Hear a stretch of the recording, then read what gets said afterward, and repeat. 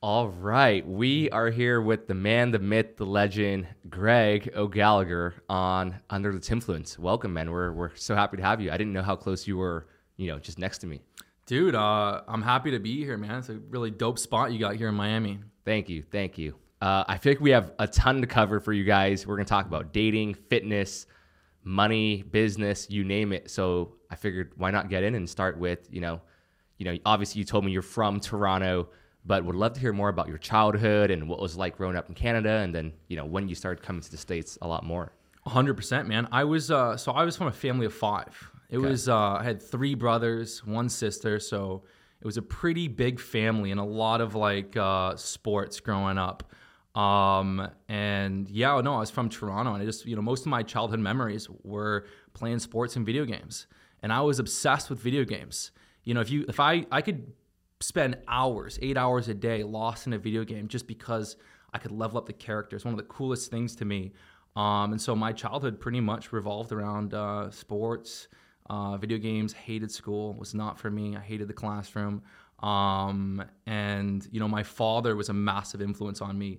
He was very, very successful, had a very, very strong mindset, and always impressed on me working hard, setting goals, and waking up and having that drive, that determination, that ambition. And so my father really formed a lot of my sort of outlook at a very, very young age. And I knew, growing up, I wanted to become strong, I wanted to become successful, and it was just very drilled into my mind. Now, the strength and the fitness I knew I could do absolutely, but becoming successful, I was that was something I was going to have to figure out along the way.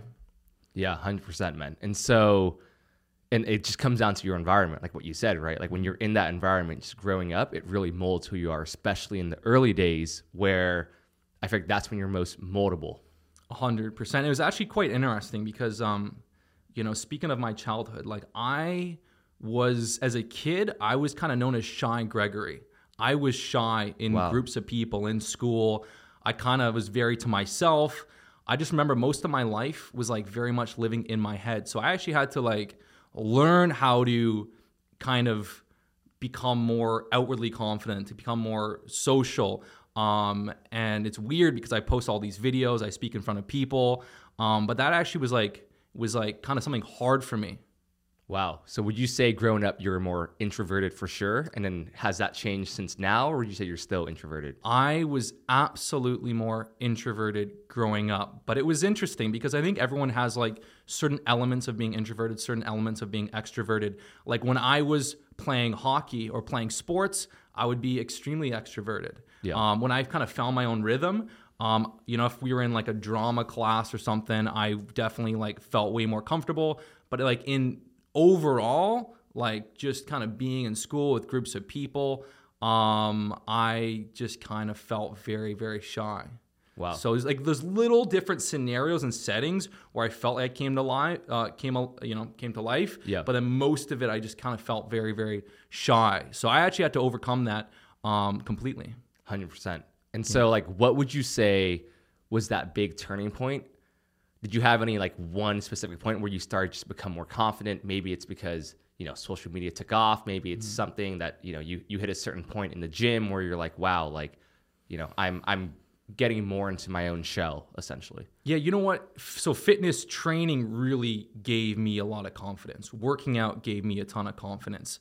I actually started doing push-ups at a very, very young age. I started lifting weights at 13, 14. I thought the whole idea that we can actually do some push-ups, do some chin-ups, do some curls, and actually build more muscle and look stronger. I thought that was a gift. That was the coolest thing ever. Imagine just waking up, being born, and just being stuck with the body you have, and you can't do anything about it. Yeah. To me, it's everyone is sleeping on this incredible gift. You show up to the gym a few days a week, you push hard, and you can carve an incredible physique. So I found so much fulfillment and power in that. But, as far as kind of getting out of my shell, it's interesting. I think young men, it's very, very important you have sort of a role model or a mentor. It's very hard to figure things out on your own. Especially if something doesn't come naturally to you. So I did have my older brother, and he had a friend, and I just kind of he just kind of gave me some different advice and stuff like that, and I just did it. And that was it. Wow. Yeah, That was older brother teaching you. older brother and like one of his friends that was a little bit more like overconfident. Just like, he would just kind of tell me some tips and stuff and be like, okay, cool. And I just do it. Yeah. And so like what age were you when you started to get into the gym, and take it seriously?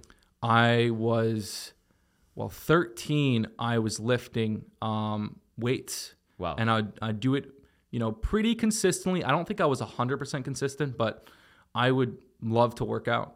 And then 14 years old, I don't think I ever went a week without training. Like it was like I would be training, 3-4 days a week. Wow. All the time. I'd be either doing some strength training, or at 14 years old, I was very into like cardio, conditioning, interval training, running. And so I'd kind of do like, 2 or 3 different strength sessions a week. And then I do quite a bit of cardio work.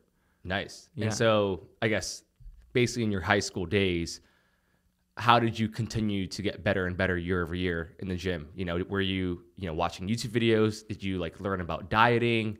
Kind of what was that journey in high school? Or even for just a person who's a brand new beginner, right? I feel like it's that early day where you really don't know what to do in terms of lifting or eating that most people are kind of just hung up on. Yeah, so I actually like followed quite a few different fitness people. And one of the guys was named Ross Enemate, who did strength and conditioning for fighters.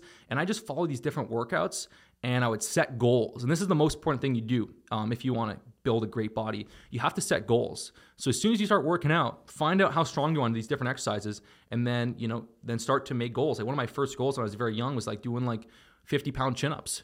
Doing chin-ups with like 50 pounds. Wow. And I was always setting goals. So many of us work out. We have gym memberships. We show up, but we have no goals. And so I was constantly setting goals. I would track every single workout that I did, and I would get so damn frustrated if I had a plateau. If I got stuck, I would get so frustrated, and then I would come up with a hypothesis. Okay, well, you know what? I'm stuck on this. Let me try this different solution to try and break this plateau and get to 60-pound weighted chin-ups.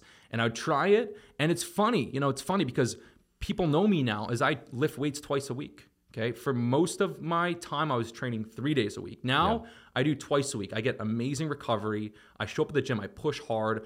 I'm not really trying to get bigger anymore. I've been lifting for many, many years. I'm just trying to maintain size, strength, and just stay very, very lean. And I find that when I train 2 days a week, my appetite is lower, and it's easier for me to maintain a low body fat. When I start hitting the weights hard 3 days a week, I want to eat more. And a lot of guys relate to that.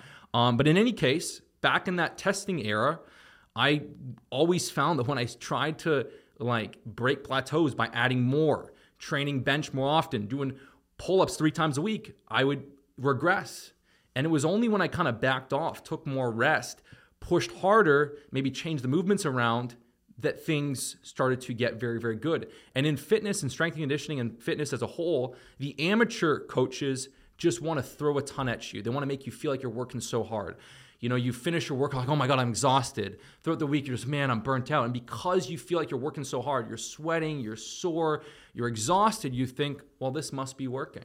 Mm-hmm. This must work. This must be the best program. And that's not at all how it works. What actually is the sign of success in fitness is, did you come back stronger? Were you able to lift that 1 extra rep? After 2 months, did you add 10 pounds to the bar?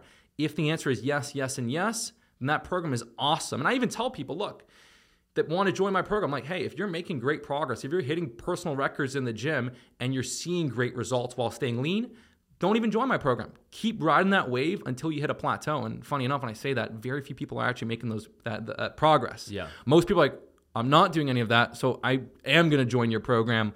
And that's the reality, is that my program is hardwired to just get you stronger, improve on these different metrics.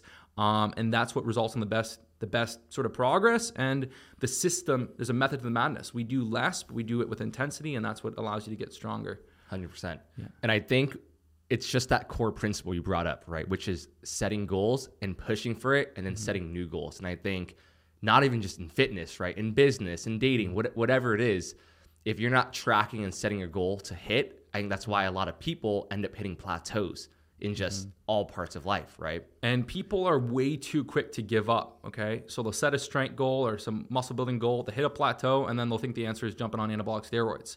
Or they will have a fat loss goal to get very lean. Maybe they do actually get a 6-pack, but then like, man, I'm starving all the time. I'm hungry. I'm working out. I can't have fun. This isn't worth it. Well, dude, you didn't do it the right way. I went through those different periods of hitting plateaus and not being able to get leaner or just being like, holy, there's no way I could sustain this. But I didn't give up on being lean. I just was like, you know what? Maybe the strategy I used to get there wasn't that effective. Maybe doing a massive calorie deficit every day, doing tons of cardio, overdoing it didn't make sense. And the correct answer was to be in a smaller deficit, balance the recovery and the training, get a little bit leaner every week while maintaining proper testosterone output by feeling satisfied. And that's the number one thing I'll tell people if you want to get lean. If you want to get truly lean and stay lean for life, you have to be able to enjoy every single day to your goal. If you cannot enjoy the process to getting lean, you'll never be able to stay lean. And so all my clients, they enjoy every day. Now, sometimes they might have some cravings and stuff like that, but as a whole, they're like, man, I feel great. I'm fasting. I get to eat a satisfying dinner every day. I'm crushing 3 workouts a week, maybe even 2 lifts per week. I'm getting my 12K steps in. This is a lifestyle that falls in the background of my life, and every week I'm looking sharper. And very, very few people in fitness have created a program that you can actually enjoy the journey to your goal physique. Yeah, 100. And dude, it's just, it comes down to having fun. Yeah. Right. Like business, whatever it is, if you're not having fun, it's very tough to just stick through with it. So in terms of diet, right? Like what would you say would be like an 80-20 for someone just starting out? What would you recommend in terms of just them eating to get started, in their diet? Yeah, well, most people have to get leaner, I'd say, especially if you're talking to people that are like 22 and up. Most people have to get leaner. They're sitting at 16, 17% body fat, if not more. The people that are very lean, that have a trouble gaining weight, is more of a very small subset. And I honestly think they're lucky. I'm like, you can literally eat tons of food, and that's your issue. You can't eat enough food. Yeah. Get some spicy rigatoni and call it a day. Yeah, exactly. So for those people that want to get lean and want to optimize for fat loss, I recommend a few things. One, I recommend doing a fast every day. When you're eating 5 meals a day, those meals have to be small to stay in a calorie deficit, unless you're lifting or training 3 hours a day. You're not going to be able to eat very satisfying meals, okay? Especially if you have a big appetite. So I recommend doing a fast every day. We're actually primed to fast. Wake up, drink some water. After about an hour, hour and a half, you can have a cup of black coffee. You can have 2-3 cups of black coffee. You can use my pre-workout Keno Octane, which is amazing for energy, amazing on the fasted state. And then you get this 5-hour fasting period where you have amazing focus. When you're not eating first thing in the morning, you're not eating every 2 to 3 hours, you actually reach this state where you feel really dialed in. I get my best work done on a fasted state. Digestion and eating can actually take away from that state. So that's the first thing, okay? You trigger that sympathetic nervous system where you're alert, focused, energetic. Contrarily, if you eat a massive meal, you enter the parasympathetic nervous system where you just feel like relaxed. Like if you eat a massive meal, you just want to sit down and freaking watch a movie. Sleepy, like, and I used to do that back when I was bulking and trying to gain weight. I'd eat a big meal and then I couldn't work the rest of the day, man. Yeah, so I find when you cut strategically, you get amazing work productivity. So you get a 5-hour fast. Your first meal can be a bit smaller. You might have some eggs, a little bit of fruit, English muffin, etc. 600 calories or so for the average male. And then you'll basically have this big dinner feast with 14 ounces of lean meat. Potatoes are actually one of the most filling foods in the world. So potatoes are very satiating. If you want to get lean, basing a lot of your carbs off potatoes will keep you more satisfied. So like lean meats, some broccoli, potatoes, it's a big feast, butter. You do not want to shy away. You don't want to cut out carbs or fats. You need those both for testosterone output. And then, as far as oils and butter, like using butter, coconut oil, olive oil is great. You want to kind of avoid using the seed oils. And then the last calories, usually the late night snack, I'll have, a Magnum ice cream bar, a chocolate almond bar, cookies, 400 or 500 calories of whatever I want. And every single time I've cut down to my leanest condition, 6%, I literally ate chocolate every single night. Wow. Every night without fail. And what's funny is that when I was like, maybe I'll eat some healthy late night snack, I just still have cravings. And then I would probably a couple times a week, I just end up going over my calories. When I finish with chocolate, I'm satisfied, I'm cooked, that's it. And I have an easy time cutting. 100%. It just comes down to what you're saying. Keep things simple, right? I think that's why that's what prevents a lot of people from getting started, which is why I asked you like 80-20, right? Which is for you, it's just fasting, having those simple meals and then having that low calorie dessert at the end, and really just staying consistent with that. Yeah, there's really only 2 levers you need to worry about in fitness that you need to pull. So the first lever for getting lean is being in a calorie deficit. Now that also means you can't go too extreme in a deficit or you'll lose muscle and you'll set yourself up for binge eating. And you got to make sure you get enough protein and eat, balanced, healthy food. But if you pull that first lever and you're in a deficit, you're going to get leaner. Now, the second lever is actually strength gain. If you get stronger on your shoulder presses, weighted chin-ups, incline press, Bulgarian split squats, Romanian deadlifts, those are my 5 key lifts that all my clients progress on every month. Incline press, overhead press, weighted chin-up, Bulgarian split squat, Romanian deadlift. And so if you get stronger on these different movements, and you're in a small calorie deficit, getting enough protein, eating balanced food, fitting a little bit of chocolate, if you do those, you will transform. And so you can lift weights twice a week, but if you get stronger those movements and you're in deficit, you're gonna get harder, you're gonna slice off fat, you're gonna look more chiseled, look more proportionate. And so most experts in fitness have not identified the levers. They don't know how to actually transform people. They go way too complicated. And so I went down to one of my influences early on was Bruce Lee, who was actually freaking a genius. He created Jeet Kune Do, and he was one of the early people to basically create mixed martial arts, because at that time, martial arts were very stylized. You did Wing Chun Kung Fu, or you did boxing, or you did fencing, or you did jiu-jitsu, and it was like, my art is better than your art. There was an ego, okay? And he was like, I just want to become, he was a pragmatist. I want to become the best martial artist ever, which meant learning from boxing, learning from fencing, learning from jiu-jitsu, and sort of piecing it together and finding the way to become the best martial artist. And one of his big thesis was like, simplicity is brilliance. Most people in martial arts complicate things. And when it comes down to real life combat, it's the person that has practiced one kick 1,000 times, not the person that has practiced 1,000 different kicks. It's becoming hyper efficient. And so in fitness, I really got caught up in learning all these different things and just kind of realizing that everyone overcomplicates this. To really transform, we got to do these 2 things. Now, how do we create the deficit? We want to make it as enjoyable as possible, because the real problem with fitness is not that people do not know how to get in shape. The real problem with fitness is that people can't stick to it, okay? Yep. That's the biggest issue we're facing in fitness is behavioral change. How do you actually get someone to follow a system? And even me, who's passionate about fitness, give me any workout program, I can do it, okay? Now, I gravitate to lifting 2 or 3 days a week because that's where I get my best results. But give me any routine. I like working out. I can do it. But give me any diet. I will fail on them all. I failed in every single diet I tried, whether it was eating small meals every few hours, eating clean, going keto, going low carb, even doing the paleo, which is a bit more balanced.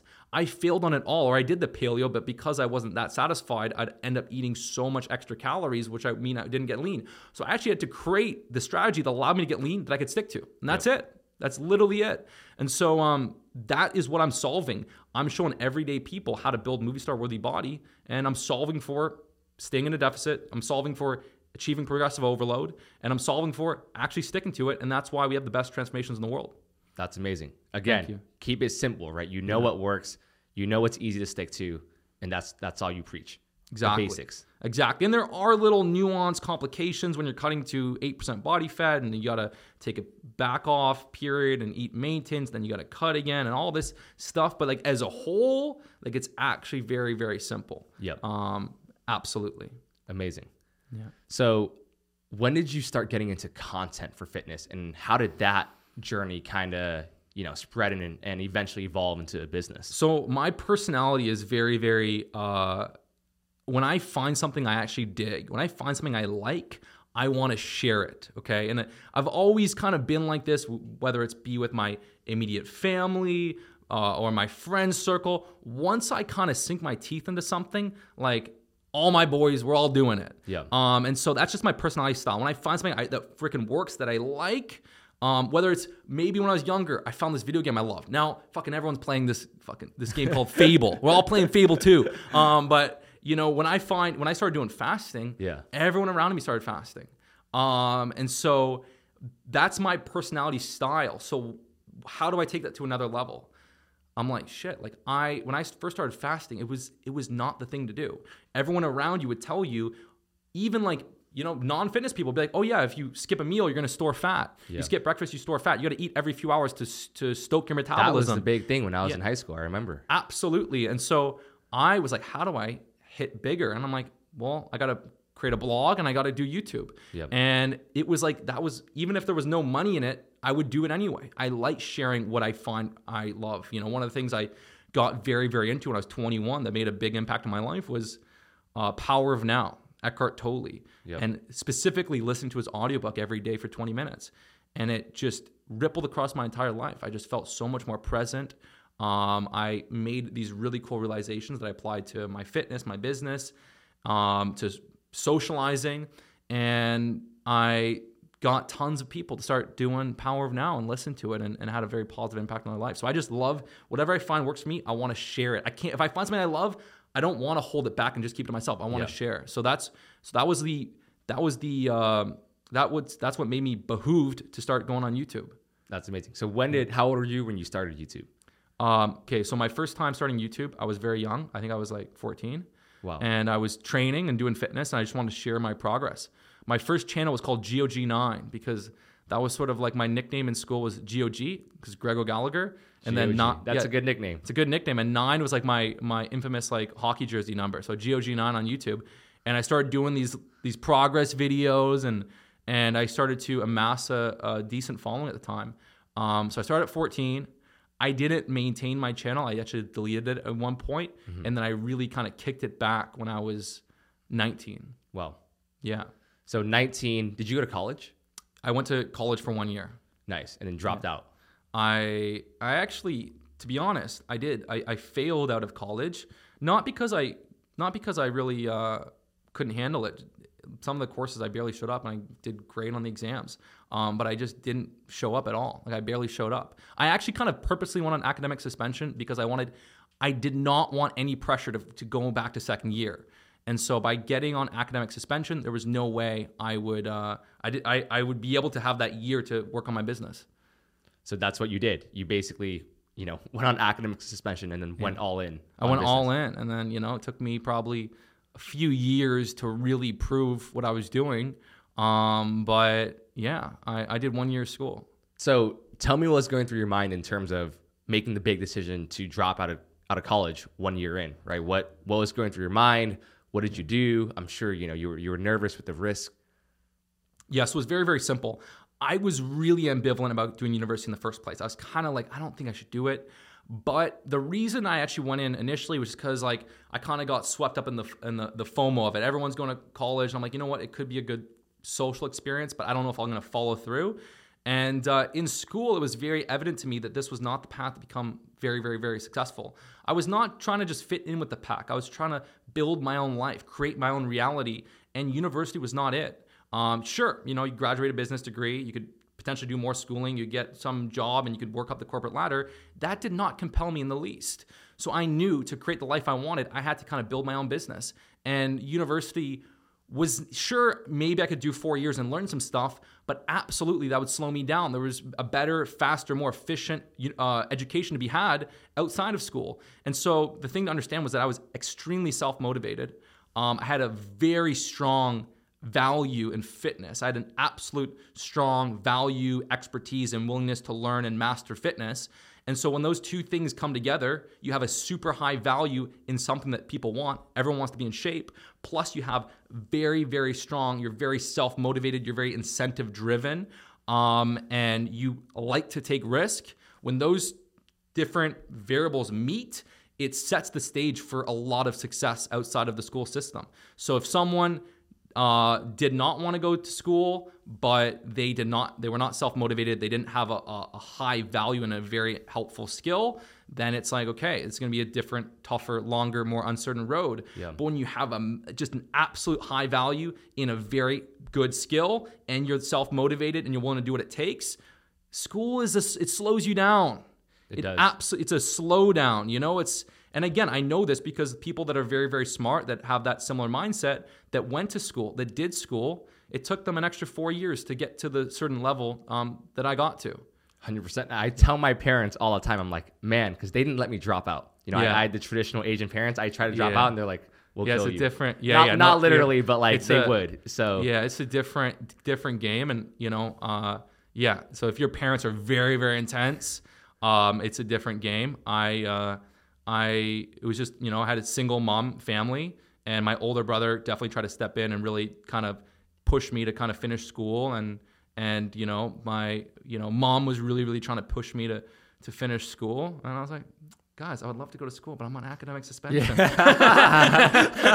I can't. I would love I'm banned. to. I'm banned from campus. You know what? You know what though? Like I know. I will say, everyone was telling me you are making a colossal mistake. Yep. But again, like with the mentality was kind of like it was their job to really try as hard to steer me in that direction as possible. But in the end, it's my life, and I always look. I lost my father when I was 11, right? And one of the things you learn when you lose someone very significant at a young age, you learn that life is very, very short. And you do not know how short it is. It could end any freaking moment. And one of the lessons that I learned from that, experience, from that loss, was that this is my fucking life. And it is not my parents' life. It's not my brother's life. It's not my peers' life. It's not my school teacher's life. This is my life, and I'm going to live it the way I want to. And if I choose not to go to school, that's my decision, okay? It's not your decision. These are my years. These are my days. I will choose to do whatever, frankly, the fuck I want. And that was sort of my frame. And there was no way in hell you're going to convince me to go to spend 3 years in school. It's not going to happen. Now, if you want to, like, if you wanted to kick me out of the house, all that, totally fine. Point is that this is my life. And, there's 5 kids. So I was the one of 5 that didn't finish university. But you know what? Like I ended up building my passion, and that was one of the best decisions I ever made, was to not go back to school.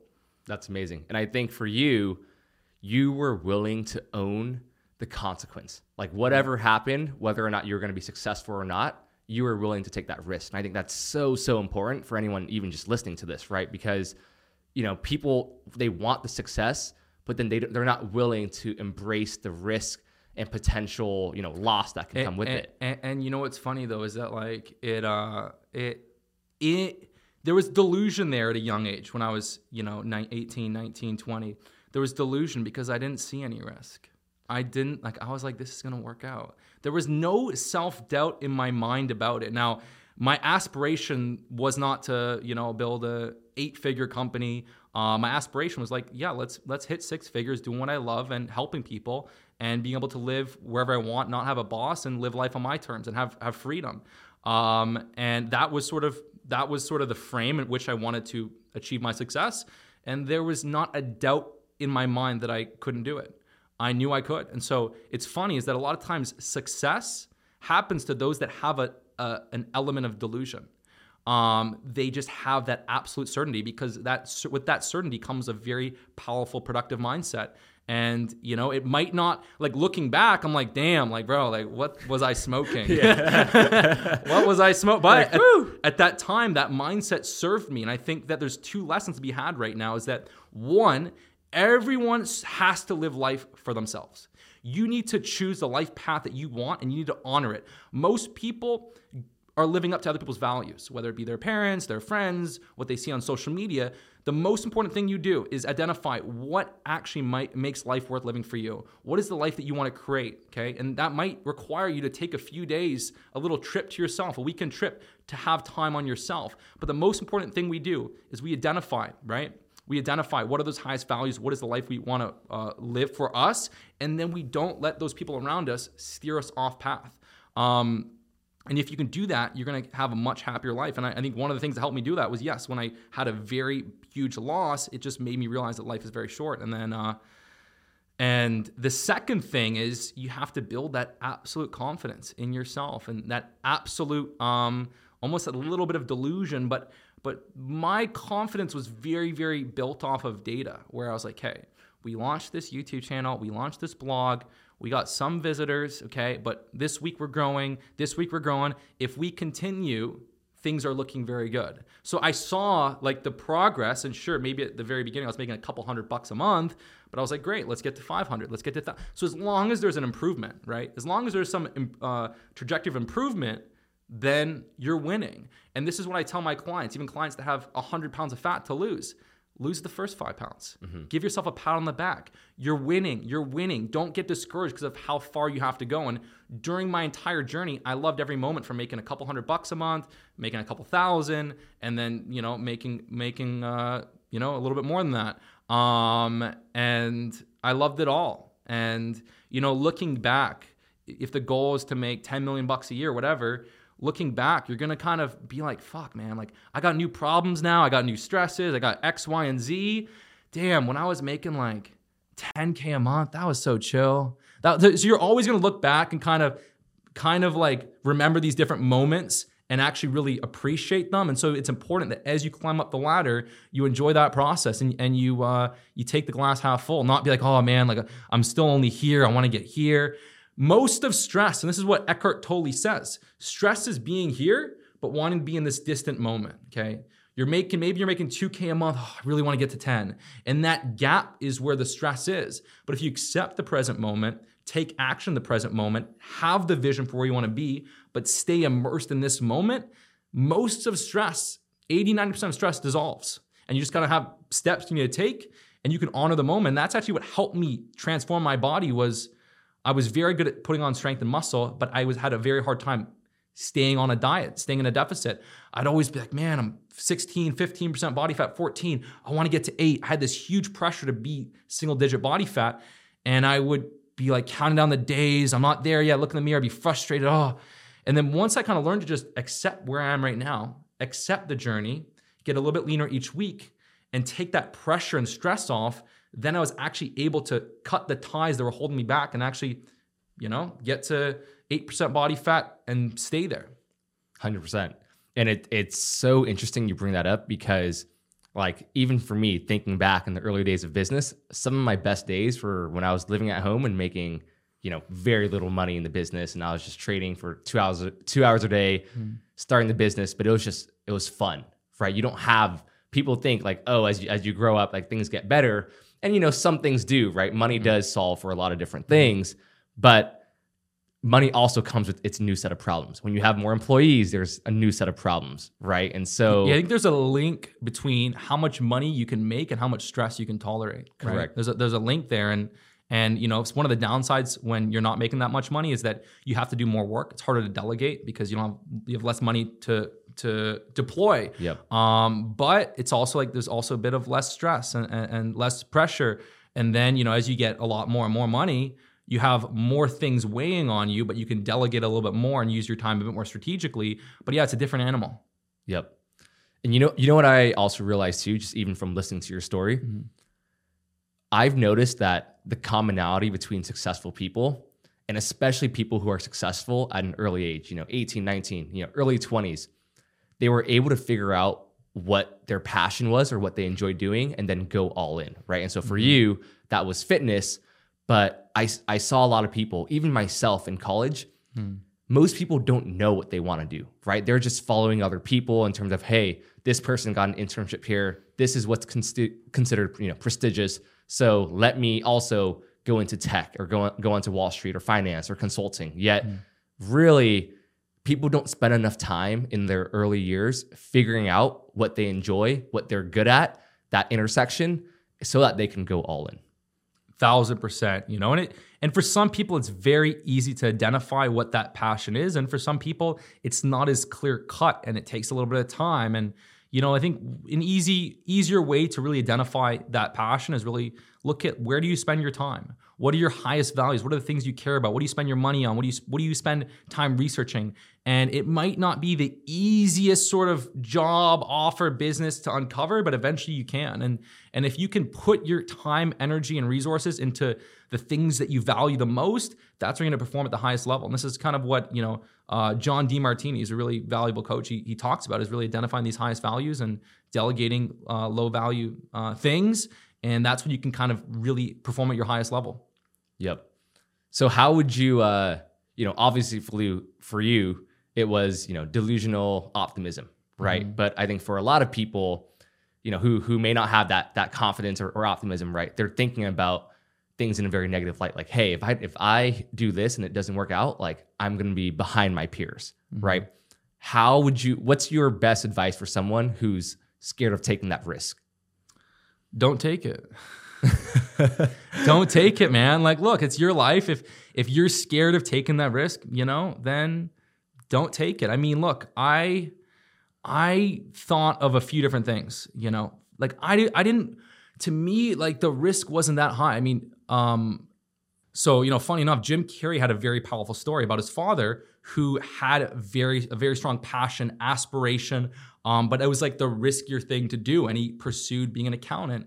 And after many, many years, he was fired and his family suffered. And sort of Jim Carrey's lesson out of that was that you can fail at doing the easy, the safe path. So you might as well go for what you really want anyway. And so if you're scared of taking that bigger step, then, understand that you can fail at doing the safe path anyway. But, like a few things that I was kind of realizing was like, yes, I have to do what I love the most. This is very, very important for me. And secondly, I'm willing to put in the work. Thirdly, which is a bigger issue now more than ever, is that I didn't mind if it took time to get to where I wanted to be. Like, I was down for the process. I love what I was doing, so I didn't have to make $10K a month in 3 or 4 months. If it took me a couple years to get there, so be it. It probably took me actually 4 years to get there, so be it. And so a lot of people want results way too fast.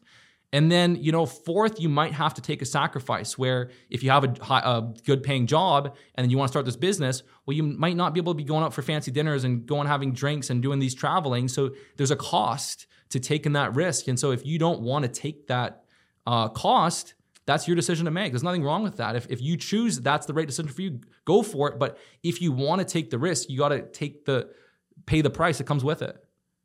Yeah, and social media has really messed up delayed gratification, right? Because I think people scrolling on social media, seeing their friends do this, seeing this person do this, who's their age, everyone wants something now, right? They want to make this much now. They want to be traveling this now. They wish they were married or found their significant other now. But now everyone goes at their own speed, right? And I think people need to understand that, like, everyone had their own different opportunities in life. People may have found a passion earlier. People may have taken a risk earlier. But just knowing that you can go at your own pace and trust the process, right? Like what you said, be consistent, trust the process, be willing to know what you want and go after it and go all in.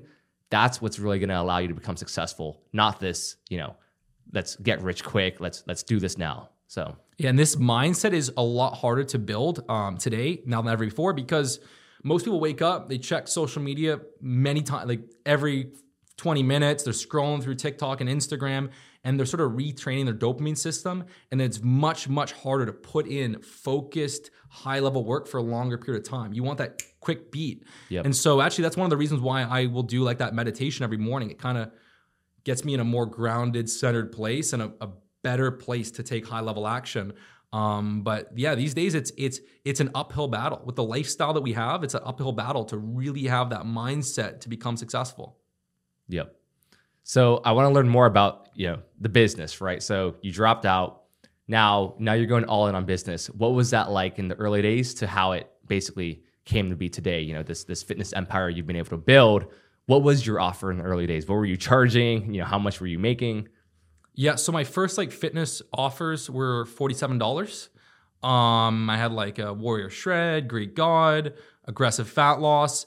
And I basically built a quiz because everyone asked me what program to do. And I built a quiz basically identifying what program they should do. And I'd do a 6-minute video talking about their state. Oh, you're skinny fat. This is why you're skinny fat. This is why you struggle to transform. And here's what you must do. And the best program of mine to follow is actually going to be the Warrior Shred. And here's why. And so I built this little funnel and it did very, very well. I started doing more YouTube content. We started getting, you started doing a few $1,000 a day. This is years and years ago on this offer. And I had a small intimate team. I did a little bit of filming. I, filmed some videos in my backyard on my iPhone. And it was very chill. It was very, very chill. And it got to the point where I was making way more money than I even planned on making. And I was kind of I was loving it. And I was getting amazing transformations. Then we started to do this big Bruce Wayne video that went viral, started spending money on ad traffic, and things got pretty out of control. Things grew really, really fast.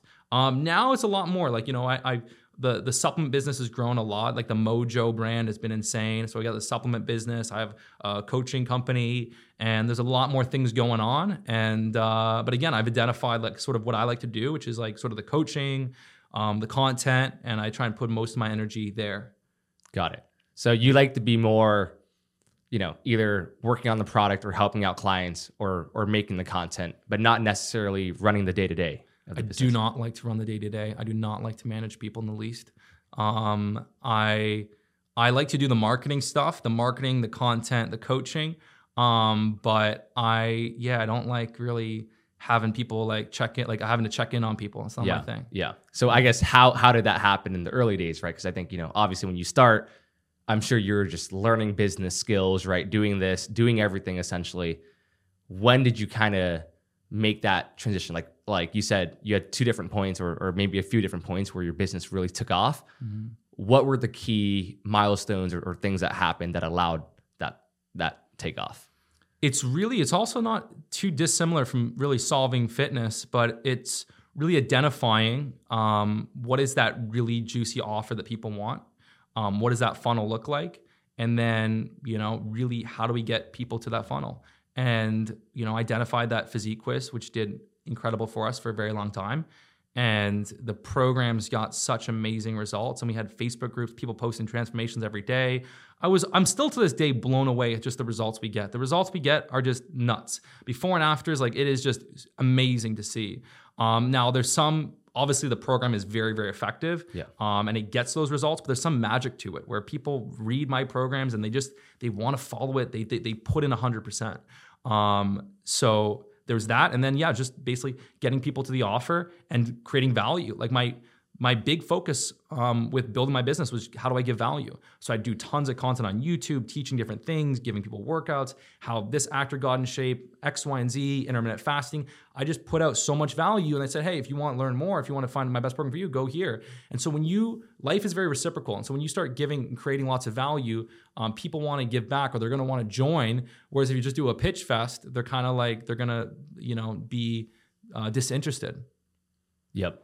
So do you have a business partner? Like, who hired all the early employees? When did you start basically, training new managers or bringing in new managers? So things have changed a little bit over the years. I mean, initially I kind of built most of the initial business with two guys, Tom and Darren. Tom helped with like the marketing on the back end. Darren helped with more of the more software stuff and they were, fairly incentivized. So I didn't have to they just kind of did their thing and we just kind of checked in every day. And then, we kind of built a bigger, larger company, more team, more people. And that was when I took on some business partners. And then right around 2020, I bought them out and then I kind of leaned up the business and we had some really, really good years. And now, I have a partner on my coaching offer and then on the main business, I own it 100%. And, I have a team and some different leaders in place, but it's happened very organically, I'd say. Yeah. Yeah. And I think that's just the standard life cycle in business, right? Everyone thinks it's, just a straight line up, but I'm sure there's ups, there's downs. Yeah. You've had to figure out, what your strengths were, figure out investors or partners, like what you said, on certain areas. Yeah. Yeah. No, there's definitely some ups and downs. And especially when you're in the game of spending like a bunch of money on paid traffic and, things can change there. And so there's definitely ups and downs. Yeah. So so you said you have a partner on the coaching offer. Yeah. But you own Mojo, your supplement side, fully. Yeah. Do you have someone who's like an operator there who runs that business? Yeah. I have like an operation guy and, a few different people that kind of work on the operations of that. Yeah. Nice. So what's, give me like a day in the life or a week in the life for you. Cause obviously you have business, you're training as well. You're making content. Obviously I'm sure you enjoy your life as well, going back and forth between Miami and Toronto. Yeah, you know what? My day in the life it's not that much work actually, if I'm being dead honest. Like I know what it's like to work freaking hard. And I'd say that my life for the most part is pretty chill. I part of it is I keep my, I maintain my resume, I maintain my mind sharp. If I'm gonna be doing content, I have to like really be at a high level myself. But I'm on a 2 or 3 hours of calls every day. Whether it's, calls with my team, whether I'm doing like a coaching call, and then, you know, I do a little bit of filming, but not every day. So maybe like once a week. And I kind of check in on a different people running different things. And it's not that much. Now, when I'm building a new offer, building a new product, I go into like overdrive for a period of time. But once that's over, you know, then so like, you know, these last few weeks I've been working on something, so I've been working very, very hard. But I'd say like 80% of the time I'm just like, it's pretty chill. Nice. So yeah, I really don't work that hard. Yeah. You know, I am, but I also work every single day. There's not a day I take off, but it, you know, it might just be a few hours. So I think I'm working like probably 30%, you know, I'm working 30% out of my max right now. Yeah. It's not that. Yeah. It's. And I think once you get to this level where you know you have a lot of team members and employees, and you can delegate, right? It's really just you focusing on the key things that are going to drive that needle mover, which at this point it's really just strategy, vision, and content, I feel like. Yeah, and I solve for like, you know, yes, I want to grow my business. Yes, I want to, you know, make more money, and yes, I want to change more lives, but I also like, I value my freedom. So if I want to work 10 hours a day, I'll do it, but I don't want that to be the default. So I kind of solve for like really having freedom, delegating a lot of my time. And then I'll work as much as I really want to, need to. And then, you know, I think a lot of people say, you know, I work 10 hours a day. Bitch, I've seen you. You work 3 hours and you freaking jerk off for 7 hours. Most people are full of shit, and that's what I've learned. So when I say like I don't work that hard, like I could say I work 9 hours a day, but I'd feel like I'm freaking lying. I like a real actual work. I don't. You know, it's not that insane except for periods of time. Yep. And I remember like probably when I got my company back, and I bought out my partners, I worked like a freaking animal, like a machine for months and months and months and months and months. And I also kind of burnt out a little bit. But for, you know, probably over a year, it was just nuts. And I haven't gone that insane for a while. I'd say September, October, November, you know, I went pretty damn hard, but like I try and find that balance. And, you know, again, if you work too crazy hard, then maybe your mindset, your fitness, certain things can take a little bit of a back seat. And then you get a little bit too stressed, and then sleep goes down, and then there's a cascading effect. So I just try and kind of maintain a bit of that balance. Yep. And so for you, like how many employees do you have right now on your coaching offer versus your supplement offer? Yeah, we have like 6 fitness coaches, and then we have a few behind the scenes people, and then we have like a team of like 10 people, consultants doing sales and setting. Yep. And then we have like a few guys running ads for that, advertising for that offer. And then on the business, I have like, you know, 5-6 guys on the main team. Then we have like customer service team of like 5 people. And then we have, you know, different agencies that we're working with right now, few different film guys I use, a bunch of editors. So honestly, like 25 people, but not everyone's like, you know, full-time employee, right? Yep. So but yeah, it's, you know, like the pure team is pretty small, but it kind of just broadens up a little bit. But like, honestly, I don't even know, dude. Yeah. I don't even freaking know. Yeah. You don't. I don't know. I don't, you know, I don't like operators. Yeah. I don't even know. Yeah. Yeah. It's decent. You know, I mean, I look at the P&Ls and I'm like, okay, we're definitely spending money, but we got some people. Yeah. So what's kind of your plan business wise? Let's say 5 years from now, do you want to, you know, have your team keep growing? Is there a balance where it's like, hey, this is good enough because if I push more, it's going to affect my lifestyle and freedom now? You know, where are your thoughts there? Well, you know what? I am a very much a have your cake, eat it too kind of guy. So I think there's a way to do both if you're very, very intelligent.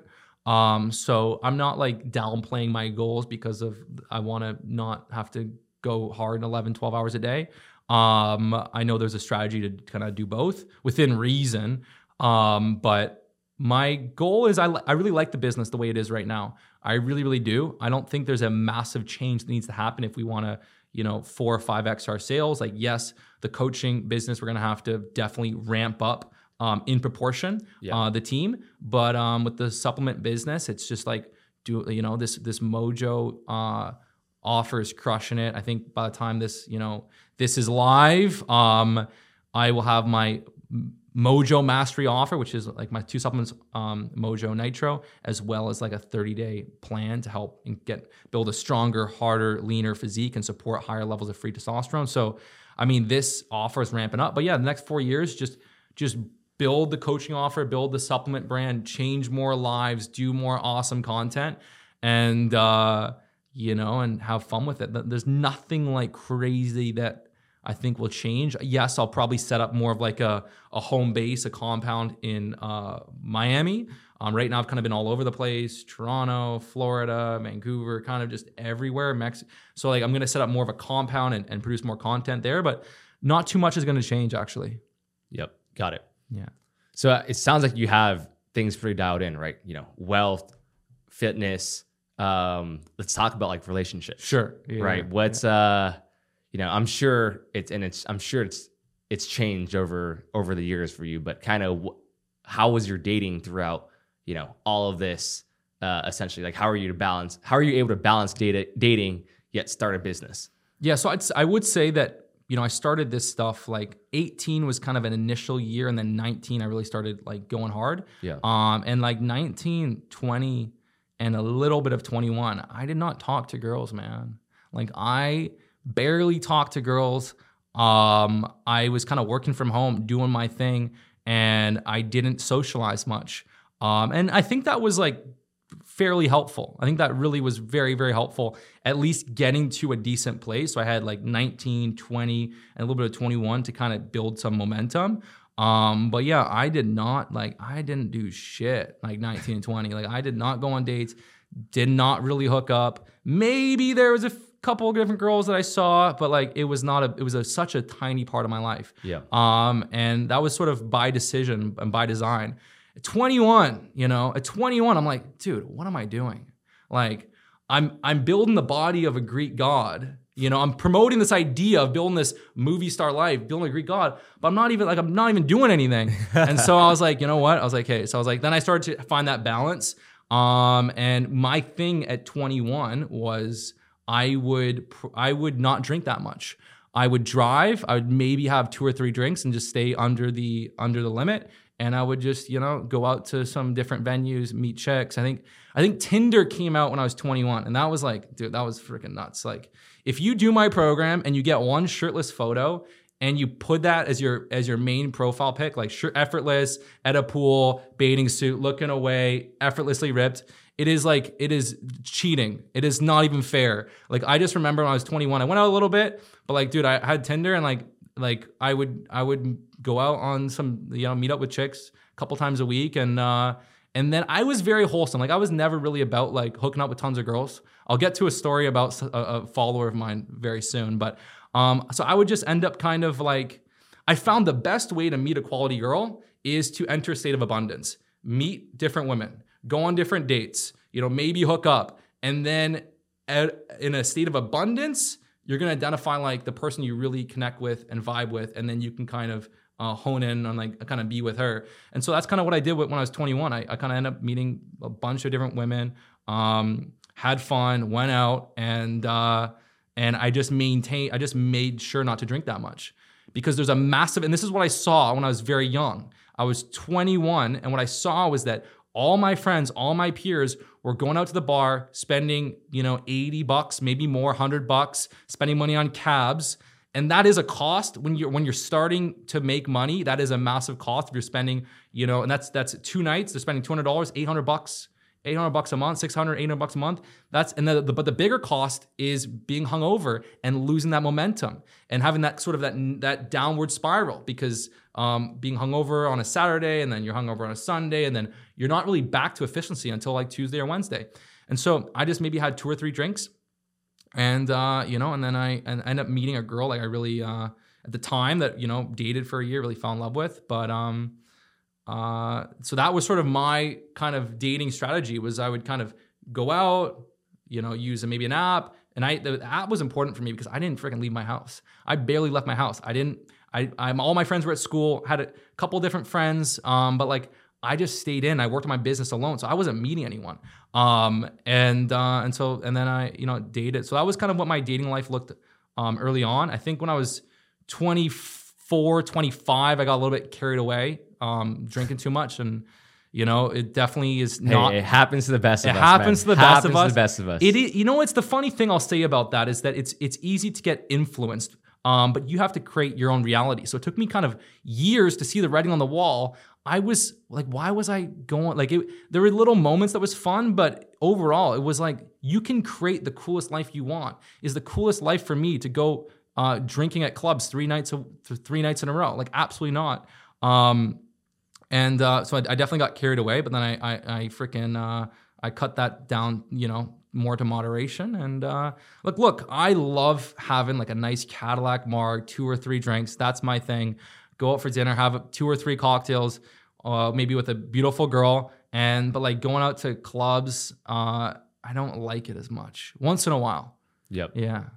Yeah, that was the big thing why I stopped drinking like a year and a half ago is same thing, right? I think if you own your own business or you're big on productivity or your health or mental clarity, it's the hangovers were just getting me. It's the thing for me is like I wanted just to cut down to just a few drinks, but I could still feel brain fog on just a few drinks. So I was like, okay, I need to. Yeah, and you don't get that sharpness, that same drive, that same ambition. I really think that one of the things that helped me start from scratch and really take that risk was I didn't drink really at all. Like that gave me that initial momentum, and then I still, like, once I got that momentum, I had maybe a few drinks a couple times a week. 2-3 drinks 2-3 times a week, and I found that was okay. But then, then things slowed down when I started drinking too much, and I lost that productivity, I lost that edge. And then now I try and find that balance. But even when you're having a few drinks many times a week, you kind of lose that dopamine sensitivity. Yeah. If you drink too much too often, I think a lot of depression, would go away if people cut out weed and cut alcohol down to a minimum. Yep. Because, those are depressants like nothing else. Yep.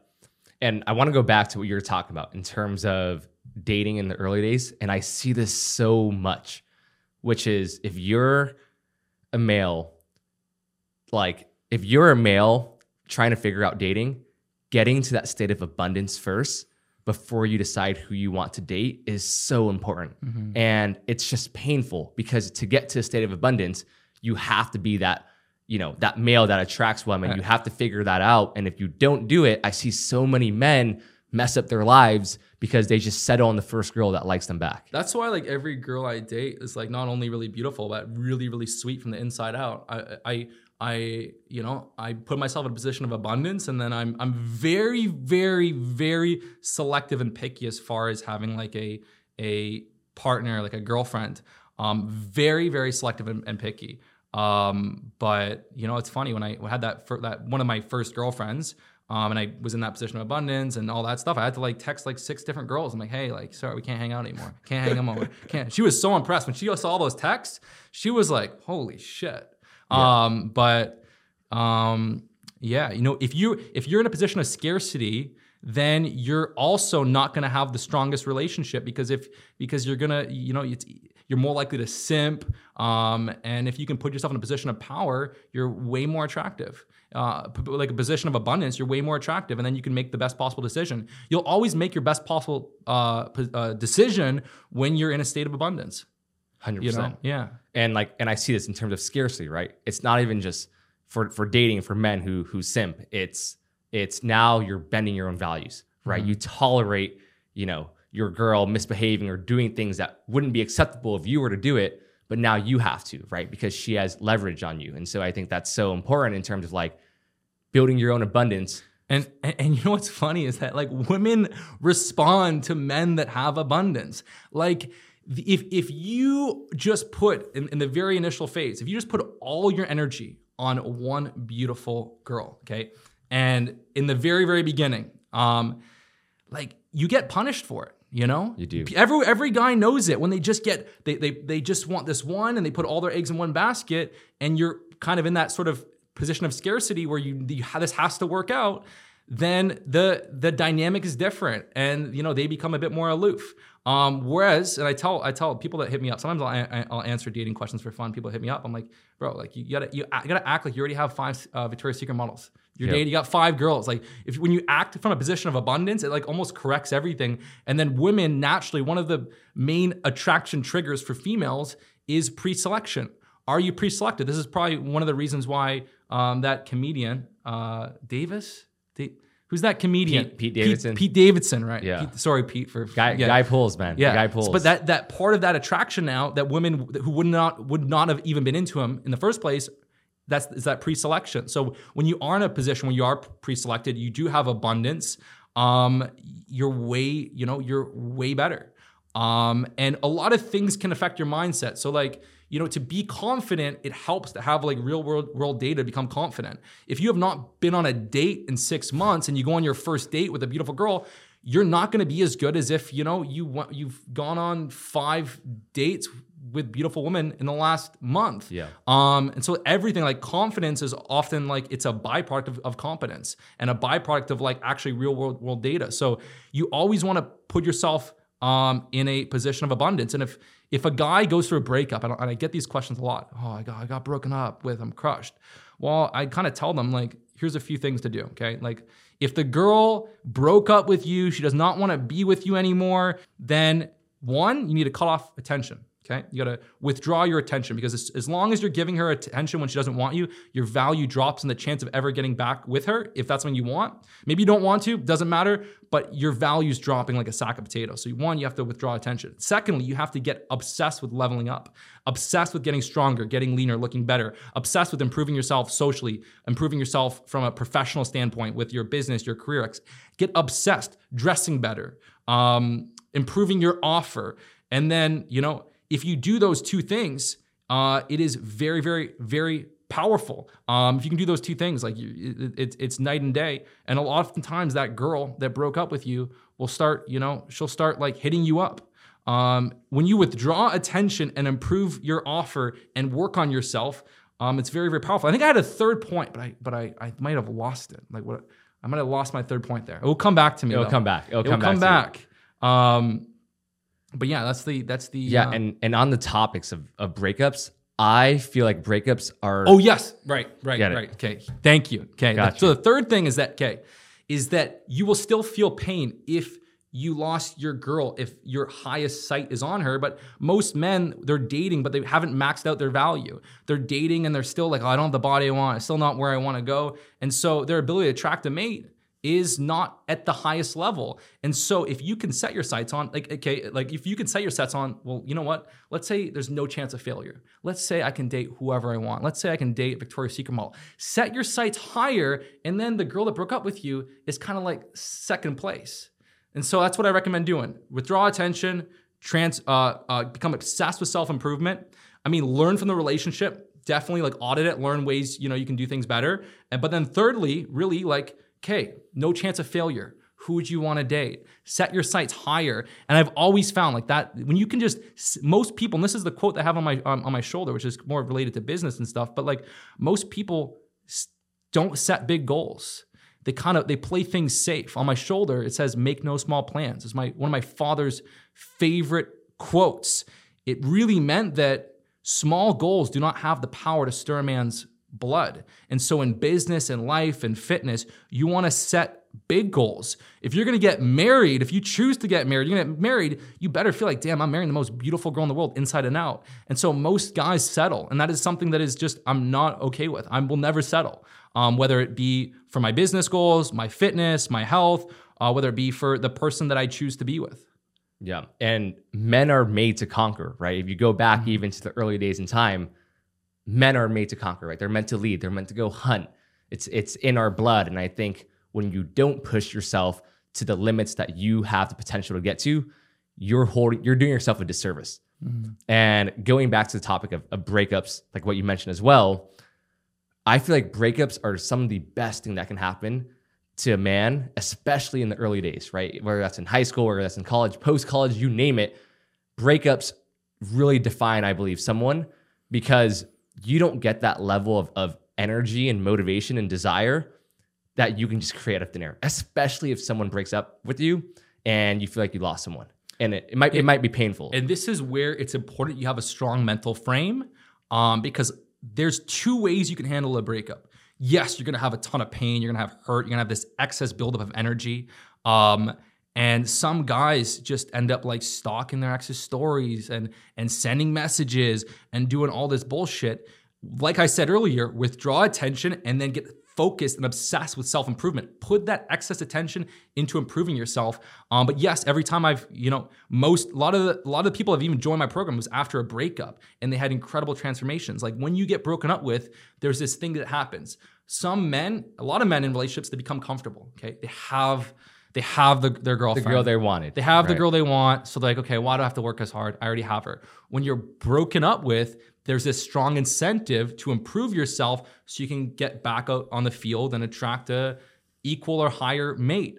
And so that incentive is what drives us. We're human beings. We respond to incentives. And so that can be a strong incentive. Whenever I had like a big breakup, I took that pain and that excess energy, and I just end up skyrocketing my business every single time. Dude, me too. Yeah. Every single time I've had a breakup, it's health or money wise, I think I've skyrocketed. So 1,000%. Okay. And if you do everything I'm saying, okay, if you do everything I'm saying, you get like, if you had her then and you withdraw attention and build your offer up and communicate well and be a good person, they're gonna come back. They're gonna come back like without fail. But again, you just can't be the stalker type. You can't just be giving tons of attention. You can't be dissolving and wasting that energy. And women naturally are looking for like the best possible mate. They're looking for that hypergamy. And so if you just get so focused on improving yourself, they will want to be with you. Yep. As long as you're not doing any weird stuff and not like kind of like, as long as you treat them well and, and there's all those good things are there, then they'll want to be with you. Yep. And I think just even like, you're in Miami as well, I'm in Miami. And I think just even seeing it, right? Like going to the clubs, you name it. For me, like the 1% of the male, the top 1%, they truly get 99% of the girls. And it's crazy, right? Because what you're talking about, it's pre-selection. It's they have social proof. They're confident, right? And sometimes what's crazy is like, it's not even the guy. In fact, most of the time, it's not even the guy that has the most money, right? In Miami, you see all these guys with tons of money, spending money on bottles. Not a single girl's at their table. Yeah. Yet it's the guy who just, he knows all the girls. He has good game. He carries himself well. He's in shape. He might be doing decent, but he has that confidence. He has that charisma. And that's really what's attracting the girls. That's why a lot of the nightclubs can be a massive famous the goose if you don't have it set up correctly. If you're 4 or 5 guys dropping a bunch of money on some bottles and you're in a table just with yourself, you're not going to go very, very far. Yeah. But if you're the one of 2 or 3 guys at a table with 10 chicks, you have a way bigger advantage. Yep. If the other guys are worth 100 million and you freaking are sitting on $5K in your bank account, but you got all the girls with you, that pre-selection is way more powerful. Yep. And again, it's like when you're in a club, that's what people are looking at as far as status. It's like, who is there with the chicks? Like, I mean, if I was walking into a club and I had like 2 beautiful models with me and I walk by Leo and he's there with his buddies, my value's higher. In that instant, my value is higher. I'm there with the 2 beautiful women at a nightclub, and so it's like that's sort of like the game in the nightclub. It's like it's a pre-selection game, not necessarily I'm 5 guys dropping 20, 30K on bottles and then looking at chicks and look. It's not the move. You have to kind of create a state of, and that could also, the lesson there is also like if you are a guy, like if you can have a couple female friends, that can be an advantage. In fact, even Mystery, one of the early kind of founders of Pickup, emphasized this. He would focus heavily on pre-selection because it was that powerful. Yep. It's just a thing, right? And this what's funny is pre-selection, all of this stuff, it really just ties back down to just standard marketing and like what drives us as humans, right? Our emotions, right? If everybody wants something, you're going to want it. Yeah, and there's a certain way to do the pre-selection correctly. Like if you're at a club, like if you don't want to be like if you're hitting on every girl, that's not the move. You want to be chill, back, you know, a little bit like nice, but like kind of aloof, and keep your attention kind of scattered. If you're just honed in on one girl, like it's not as powerful as if you're a little bit more like, you have to learn how to use your attention. And a lot of the times when women become very attracted, it's not when they're in the midst of a conversation with you and you're giving them all this attention. It's when they're observing you. It's when they see you and they're like, frick, I want him. A lot of the times women are like, frig, like I want him, I'm interested. It's when they're observing you and they're not even getting your attention. Then when they get it, it's that much more powerful. And so most guys, one of the mistakes they make is they start talking to a girl that they think is into them, and they just talk until she's not interested. It's better to kind of chat a little bit, kind of get things on a little bit of a high note, and then pull away. And then make her thinking, is he gonna talk to me? And then come back a little bit, and then pull away, and then chat here. And then that is way more powerful. Yep. So let's talk about in terms of becoming like a top 1% male, right? Like just being a well-rounded person. For anyone listening right now who's in their teens, their 20s, their 30s, they want to achieve success, you know, financially, they want to be able to get girls, they want to, you know, build better relationships. What do you recommend? Right. And the last thing I'll say on that previous point is that I think a lot of guys that are really into a girl and they want it to work out, like in the initial talking stages, you know, approaching, they don't give the girl a chance to invest. So they just keep talking. They're scared of the conversation going silent. So they just keep going. They ask for the Instagram right away. It's a lot more powerful to kind of chat, let it go awkward, and then she'll be like, oh, what about you? So then that's an investment. If she's asking you a question, what about you? You know, even sometimes like it's more powerful to kind of chill, make it seem like, okay, you know, I'm leaving, you know, I'm leaving the club. If she asks for your Instagram, it's way, way more powerful. So you always want to, if you're creating a connection or meeting someone, you want to give them a chance to invest, and then they're way more down to meet up with you for things to progress than if they made no investment and then you're just delivering yourself to them on a silver platter, boom, boom, boom, boom, boom. They're not going to be as into it. Yep. Yeah. So yeah, sorry, back to that other question. Yeah. So back in terms of becoming a top 1% male, right? Like nowadays standards are high, and going back to this principle, 99% of the women want the top 1% of the male. You need to be making good money. You need to be, you know, in shape as well. And you also need good game, right? Yeah. So yeah. And you know, I believe in doing things concurrent. So some guys are like, yeah, I'm not going to worry about meeting chicks until I achieve all these different things. And then they never feel like they're in a position to meet the girl of their dreams. They always feel like they have more to do. And so that can not necessarily be the healthiest mindset. My belief is that, like, yes, get hyper-focused on improving yourself. So that means getting strong, lean, and fit. In fact, the shoulder-waist ratio is like the strongest sign of physical attraction in men. There's even some research now looking at what gives a woman the best sexual satisfaction in bed. And shoulder broadness and like a more taut waist is linked to sexual satisfaction for women in bed. You know, crazy enough. Okay. But so get hyper-focused on, you know, getting strong, getting fit, looking better, learn to dress well, learn to be better in conversation, more charismatic, build that confidence. The self is always coming through. So what does that mean? If I'm like having a conversation with a girl and I'm feeling very at ease and I'm feeling just very like comfortable, she's going to feel comfortable. If you feel very uptight and anxious, she's going to feel uptight and anxious. So if you can get better in conversation, better asking questions, if you can build your skill set up, become more valuable in the workplace, whether it's building a business, building a career, if you can create a good setup, create little effortless signs of status, little, you know, like example, if you're gonna go to the club, you know, you do it the right way. You're five guys buying bottles and just, you know, butting up to each other. You learn how to kind of play the game the right way. Those are all kind of the different keys. But yes, build a great body, dress well, learn to communicate a lot better, become more successful, build a strong coalition, great social circle. And those are really the signs. And again, like there's also like ways that guys famoose the goose and pretend to be all those things and are not. If you go to a nightclub, you see it all the time.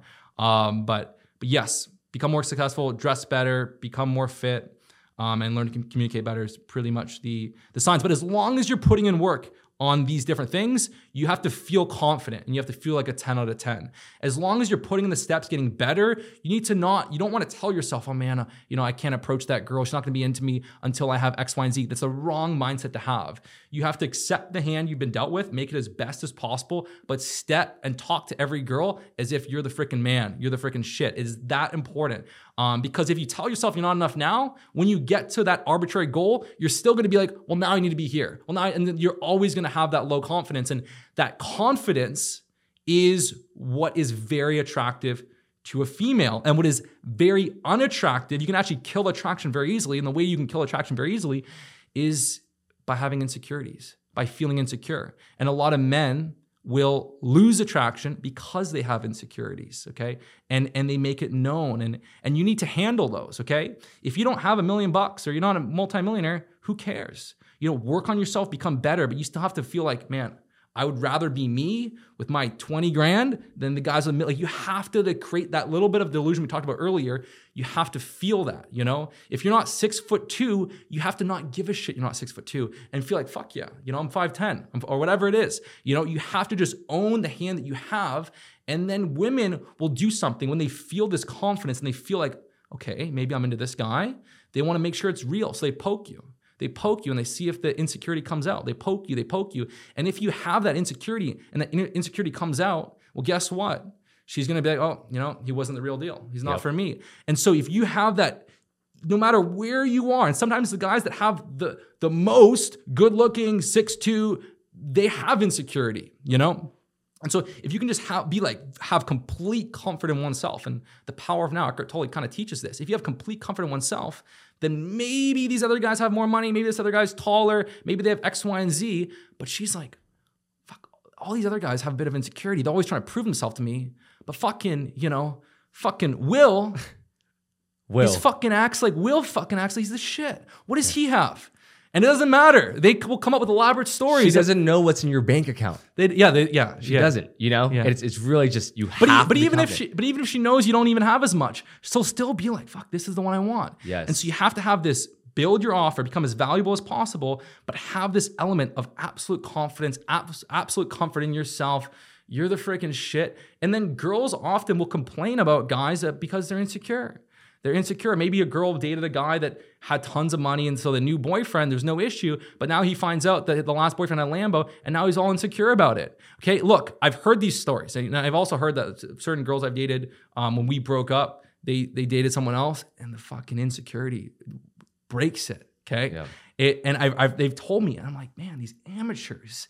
If I would met a girl, supermodel, whose last boyfriend was a billionaire, what would my strategy be? It'd be very, very simple. I would just be like, fucking, that doesn't matter. Like, I would, because your reality, you're always shaping, like what your frame is always being shaped on those around you and those you spend time with.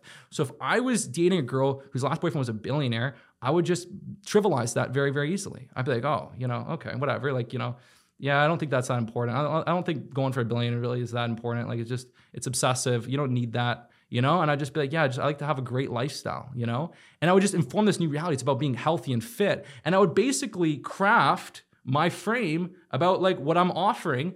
And then she would fall into that frame and it wouldn't be cool. But if I did the opposite, I said, oh man, he had $1 billion. Fuck, oh, no way. That's crazy. And this is what fucking most guys do. Yeah. And then they just kind of make her be like, oh, maybe the last boyfriend was higher status. You are informing people's reality with your frame constantly. You have to be very selective of that. And so I would be very, very strategic. And so you can tell a story 10 different ways.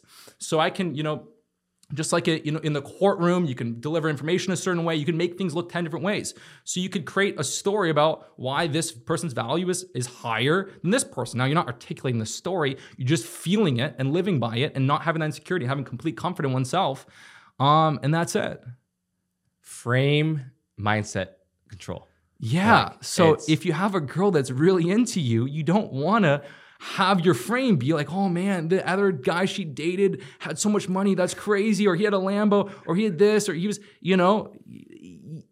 absolutely. But then also you can't be hating on it and look jealous and you look jealous and insecure. You just have to be like, oh cool, like, just be nonchalant. Oh cool, yeah, I don't really think that cares, but oh cool. You can't be reactive, cool. Man. These girls are always testing you. They're always testing you. Like, yeah, like, I mean, like if I have like freaking some girl, I mean, I spend a lot of time in Toronto, so I meet girls that, you know, hang out with Drake and shit. And like, if they ever tell that to me, I'm like, oh, cool. Everyone hangs with him. Cool. Yeah, you and everyone else. Like, big deal. Like, Yeah, I had a few girls go to his party last week. yeah, I'm like, bro, I'm like, cool. But like, if you're like, oh, that's crazy, boom, values down. So Yes. you just kind of be like, cool, oh, cool, and then that's it. They're testing you, man. Yeah, I don't care. Girls are so smart. Any beautiful, stunning 20-year-old girl could hang out with any celebrity at the highest echelon. It's not that hard, okay? It's not that hard. I don't care. Yeah. Okay, you know. Dude, when it comes to dating, I honestly believe girls are smarter than men because they have so much experience from inbound, right? As a guy, you have to pursue the girl.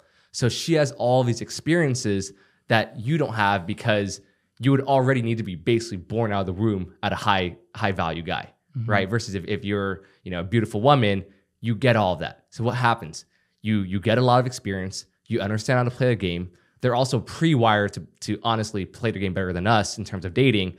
And I see it all the time. Like I have very smart friends, successful in business, doesn't matter because the girl will test them. The girl will create her frame, her reality onto the man, and then the man conforms. And eventually what happens is if you conform as a male, this alpha status you had going into the relationship, you end up becoming so beta because of her frame on yours. Over time, you're deteriorating. And next thing you know, she dumps you. She's on to that next guy. Yeah, and there's certain ways to kind of maintain the correct frame with a girl if she is kind of like overstepping and doing certain things to kind of take like too much control, X, Y, and Z. The coolest way to just be confident, be comfortable. And if she's kind of being a bit rude, a bit mean, the best way to diffuse it is just with humor, you know? Well, you know, like if you can just get them laughing and realize they overstepped, then they'll fall into their frame effortlessly. If you can do it with laughter, it's sort of the kind of the best way to do. Not be like aggressive. Hey, don't talk to me like that. You know, just you know. So it does that. Like there's a certain way to do it. But there's a few different tools you have in your bucket to kind of regain frame. You know, yeah, you can kind of make a joke, kind of making it clear, like hey, hey. And and then one, you can just communicate like matter of factly, hey, be very clear with communication. Hey, no, I don't appreciate you talking to me like that. And then like C, you just kind of pull back your attention. I mean, in a relationship, like one of the things you have to understand is that your attention is what forms what works and what doesn't. And so if your girl is treating you badly and you're continuing to shower her with attention and she's talking mean to you, and you tell her, hey, I don't, but you just continue giving her all this attention. It's not as powerful as being, hey, I don't appreciate you talking to me that, and then just pull back, and this works both ways, men and women. And so you have to actually use your attention correctly. Yeah. But I mean, the best way to do it is if you can do it with humor and then make them kind of laugh while realizing like, hey, easy there is the best way to do it for sure. Yep. So let's talk about mindset, right? It sounds like you have a very bulletproof mindset now. What was that like for you? Like, were there any specific moments in your life or things you learned or books you've read that kind of have shaped your mindset to this day? Because I do think that's where a lot of this stuff starts, right? A lot of men have this negative self-talk, this self-destructive mindset, and it really hinders them from taking action or really getting to their potential. Yeah, I saw it firsthand with my father and the way he lived his life. It was no matter what you want to do, you can do it. You just have to work very, very, very hard. If you're willing to put in the work, if you're willing to set goals, then you will achieve that goal. And so the lesson there is that self-belief is linked with working hard. So most people do not work hard because they don't think they could accomplish it anyway. Why would you work hard to build $1 million a year business if deep down you're like, this is not going to work? You're going to half-ass it. You're going to pretend, but it's not going to be real. If you know deep down, if I put in the work, I'm absolutely going to achieve this goal, then you will work like no one else and you'll follow through. And so it's important to develop that self-belief. And how you develop that self-belief is, maybe right now you can only do 10 push-ups. Now get to 15, now get to 20, now get to 10 pull-ups. Now work on these little fitness feats, progress in fitness. Then set some goals. I'm going to wake up earlier. I'm going to work on this for 2. Just start to say you're going to do something, follow through. Set a goal, knock it down. When you do this constantly, but this becomes your life, you develop this insane self-belief, and then you can set bigger and bigger and bigger goals. I think, one of the mistakes that people make is they're not doing anything and they set some crazy goal and they don't have that self-belief, so they regress. Like, you want to create those big, big, big goals when you have more and more self-belief. But that's really the key. But yeah, the way my father lived his life was very much impressed on me. And it was very much like, I'm going to build something amazing. I'm going to work harder than anyone else. And, I know when he was very, very young, he had huge, huge goals, and he just kind of followed through. Yep. And it was always, and the main thing as well is that, like, you're always taking a responsibility. The easiest way you break a winning mindset is by taking away responsibility and be like, oh, it was this fault, or, oh, the conditions weren't right. And, oh, you know what? The other guy got lucky. I got unlucky. I got, this and that. As soon, and this is what actually, Jordan Belfort said, which is actually quite a good quote, was that the story you tell yourself about why, about what's holding you back is exactly why, you won't be successful. So if you have a story, a victim story about why it's harder for you, why you can't do it, that is what's going to hold you back. So if you are going to become successful, you have to, no matter what, even if the cards are stacked against you, I don't care. If the cards are stacked against you, you have to just be like, this is in my control. This is my responsibility. And all of the most insane case studies of people becoming successful against all odds, no matter what the reason was, none of them use that as like, as an excuse. Oh, it's gonna be harder for me because X, Y, Z. I mean, look at Bruce Lee, right? He was an Asian actor. There was no leading Asian actor. There was no leading man role as an Asian actor. It was not a thing. In fact, there was massive prejudice against him because he was Asian. He got kicked off. He was very impressive that he got that role in Kato, the Green Hornet. He got that role, but he started to outshine. This is rule number 1 of 48 Laws of Power. He outshined the master. He got more attention and excitement than the leading actor, and they booed him off the show. And he got discouraged, but he's like, well, you know what? Like, I'm not going to be able to make movies here in America in the way I want to. So I'm going to go back to Hong Kong. I'm going to do some cool stuff, then come back to America. And so you cannot use any sort of disadvantage you have to just take complete responsibility. Yes, you're going to get discouraged. Yes, things can be hard, but you have to go back to the drawing board and come up with a plan of attack and not let that hold you back. And then, like Bruce Lee with Enter the Dragon, become one of the highest grossing films at the time. And, had he not passed away, he would have had insane amounts of opportunities in America. Crazy enough, he paved the way for a lot of other actors of different backgrounds to enter the scene. And he inspired many, many different actors, and, Jackie Chan and different people like that. And even Arnold Schwarzenegger from Austria with his accent was very inspired by Bruce Lee. So even though he didn't achieve his goal, he paved the way for many people to come forward. Yep. Yeah. So I guess in terms of just key things you need, right? Like, we've covered a lot of stuff. So it's discipline, right? It's working hard. It's having the confidence, right? What would you say would be like the top 3 things for, let's say, a male starting out? Like, what are the 3 key emotional traits that someone really needs to build on that will really dictate their future success? Yeah. So, and again, the last thing I'll say previous to that previous point is that, like, working very, very hard, being very, very driven is all very, very important. But there's like a missing link that some people don't do is they don't get good feedback. They don't see the needle move, and they just keep working hard. It's like a certain point that just becomes low IQ. Like, you have to make those, when things are not working, you have to go back to the drawing board and you have to come up with a hypothesis. Why are things not working? So you have to do audits. You have to become obsessed with working hard, auditing what worked, what didn't. Let's tweak. Some people just put in, which is called kind of working dumb, not working smart. Yeah. Some people just put in work without doing any audits and tweaking. I became obsessed with what was working, what wasn't working, and I made certain adjustments that was very, very powerful throughout my years. But the 3 traits that are important, I find, for success.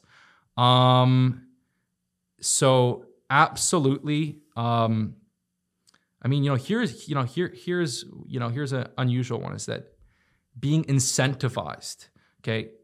Being incentivized is very, very important. So, human beings, we respond very well to incentive. And I feel like when your testosterone levels are higher, I believe you respond higher to incentive. You're willing to take on more risk, take more arrows to achieve a much higher reward.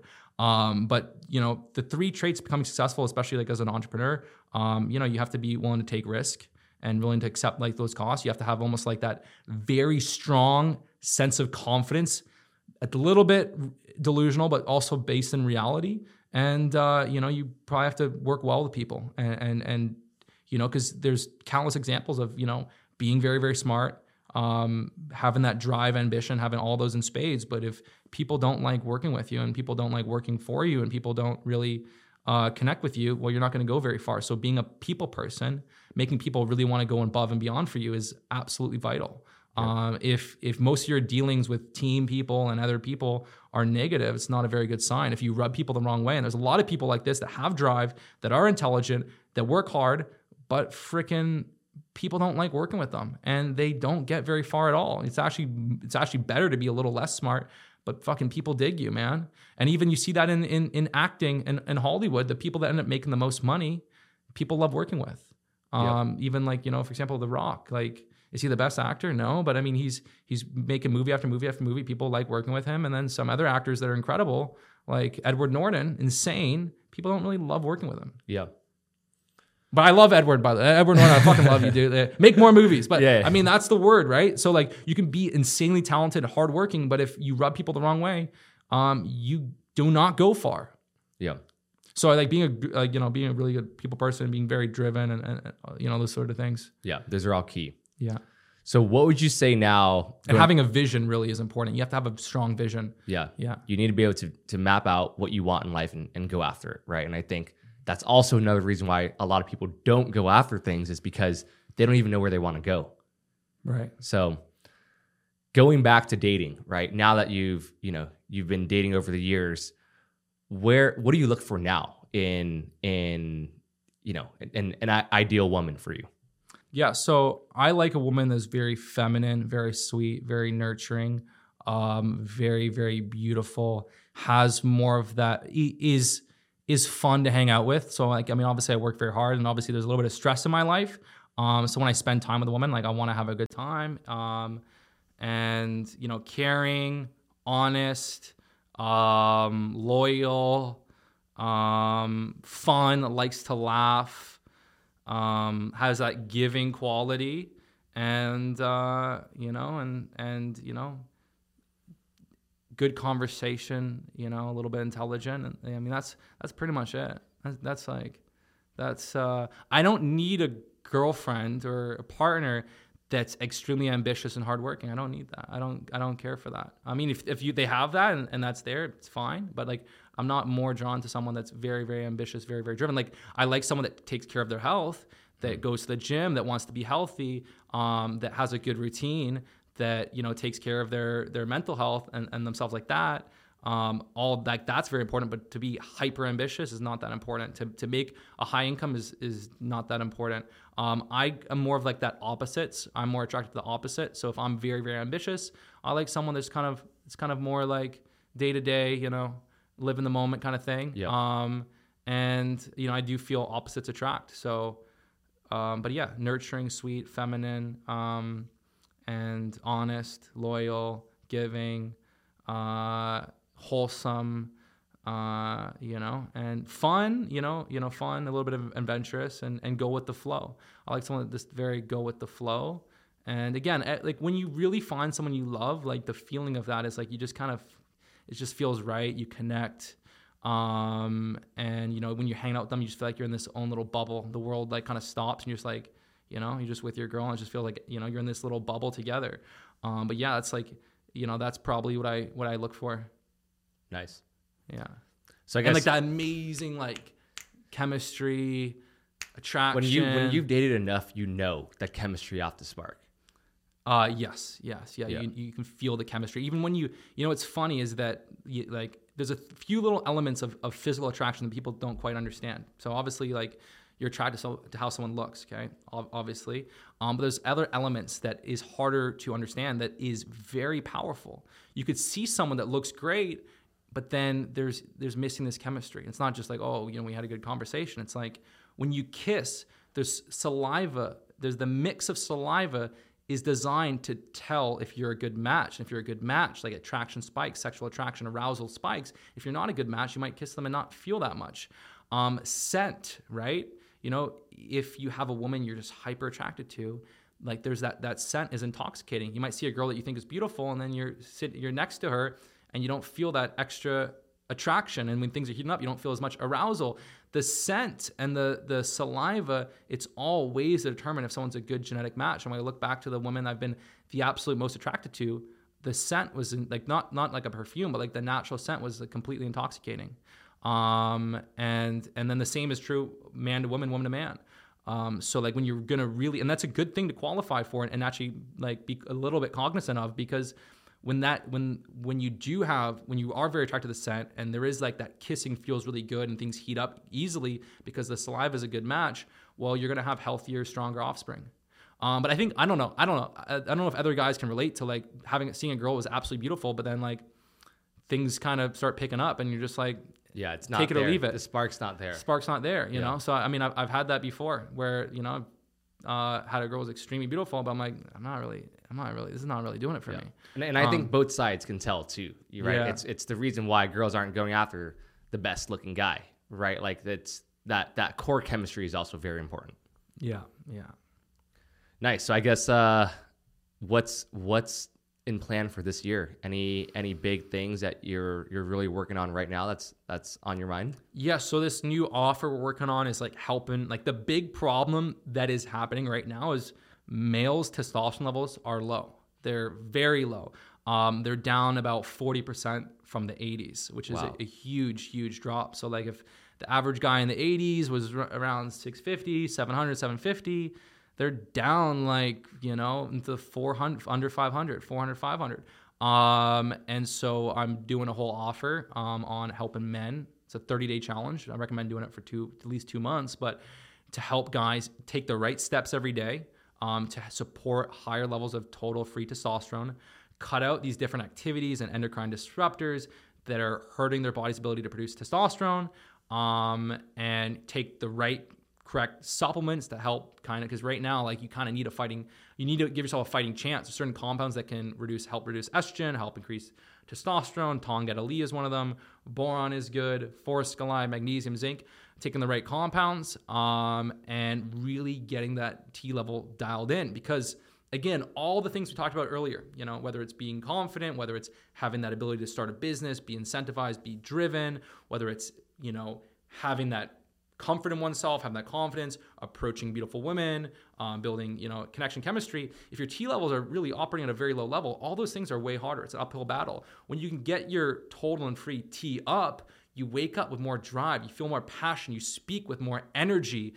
You ever see those guys that just talk and it's like watching paint dry? Yeah, like low energy. Yeah, just like, don't. It's like, shut the fuck up. Why am I listening to you, man? I see it. I see it. But like when you get that free T up and you feel energized and you feel that enthusiasm, that passion, and you become more attractive, you become more charismatic, you become more driven, all these things help. And so most men these days, their T levels are lower than they should be.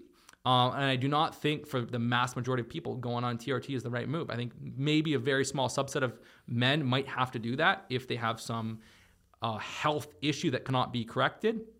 I have a friend that had a really, really bad concussion and his T levels shut down. But again, like you might think you have an issue, but a lot of times T levels can get shut down if you're obese. So if you're 30, 40 pounds overweight for an extended period of time, T levels can really shut down. But I believe that in the mass majority, taking the right correct steps, doing the right correct things, you can get your T levels in a great spot, and that's when life becomes so much better. But from the tap water, from different fragrances that most people put on body wash every day and use scented laundry detergent that are loaded with phthalates into their body, from having their phone producing signals right next to their testicles. There is so many different things in our environment that can suppress T levels. There's even certain foods that are anti-estrogenic. anti-androgenic, estrogenic. And there's so many things you have to kind of control for. There's even phthalates and compounds in food. So like if you take the right steps, you can make such a positive difference. Yep. Yeah, and I think nobody talks about that enough, Yeah. right? Testosterone. So Yeah, it's starting to emerge, but still very few people ever get their T levels checked, and most people are, even people that are active and healthy and fairly lean, are kind of like, shit, my levels are kind of lower. And maybe if they're not lower, maybe they're like, oh, my total T is good, I'm 600-700, but then they get their free T and they're at like 9 nanograms per deciliter, which is not great.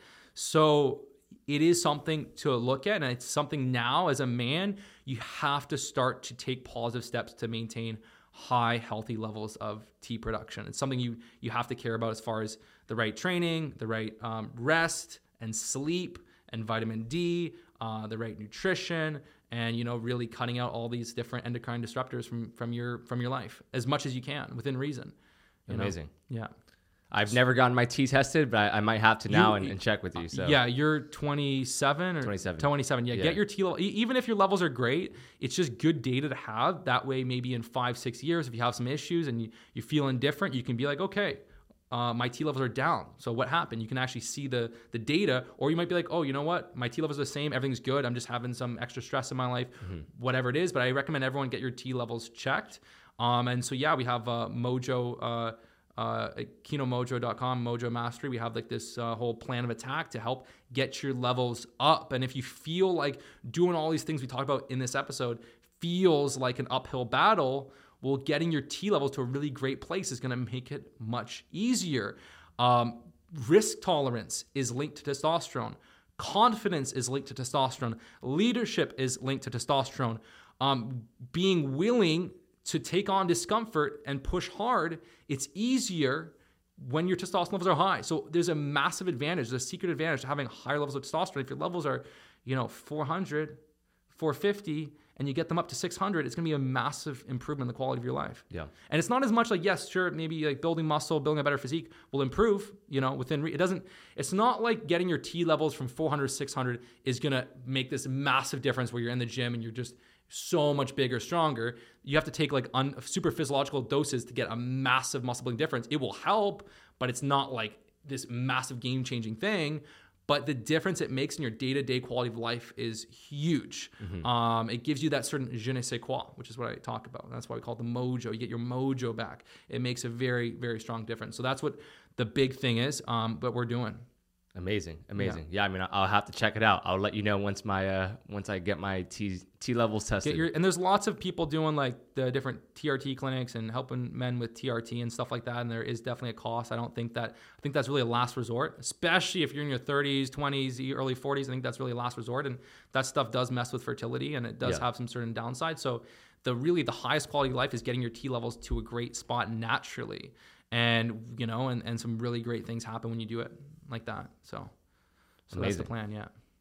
All right. Well, I figured we covered a whole bunch of things. We covered wealth, we covered fitness, we covered business, dating, mindset, testosterone, just so many different things. So I feel like that was quite a lot just for the audience to really listen in and digest. But hopefully this podcast was extremely helpful to anyone listening. Any last words on your end, Greg? I mean, I think like one of the important things we touched on was really uncovering what is the reality you want to create. What's the life that you want to create? Take a few days to yourself, map it out, get rid of outward influence, and just think what makes Will, what makes life worth living and very fulfilling for Will, and uncover that and start to act within that. And that's when life becomes really, really good. And so much is built off the backbone of having your health on point. If your health is off, all of these things become way harder. When I really got focused on getting strong, getting lean, getting powerful, that gave me so much more freaking power to start to build my business and take action. So I recommend uncover the exact life you want, get very focused on building a strong, lean, powerful body, creating more free testosterone in your body, and go after what you really want and ignore sort of these different outward influences. And if that means you have to audit your life and see what you're doing and see what's bringing you happiness, what's not bringing you happiness, what is creating that ultimate life look like, then do it. But I think so many people just wake up and go through the motions. They don't take the time. And then all of a sudden they're 40 years old and they don't even have the life that they want. So it's really important to do this stuff as you're young. And this is something I've been always like really focused on, because I do know life is so short. You have to make sure you're playing the right game and building the right life for you. Yep. Yeah. Awesome. Well, thank you so much for coming on the show. We appreciate you. To anyone listening, thanks for listening and staying to the end. So my pleasure, man. Awesome.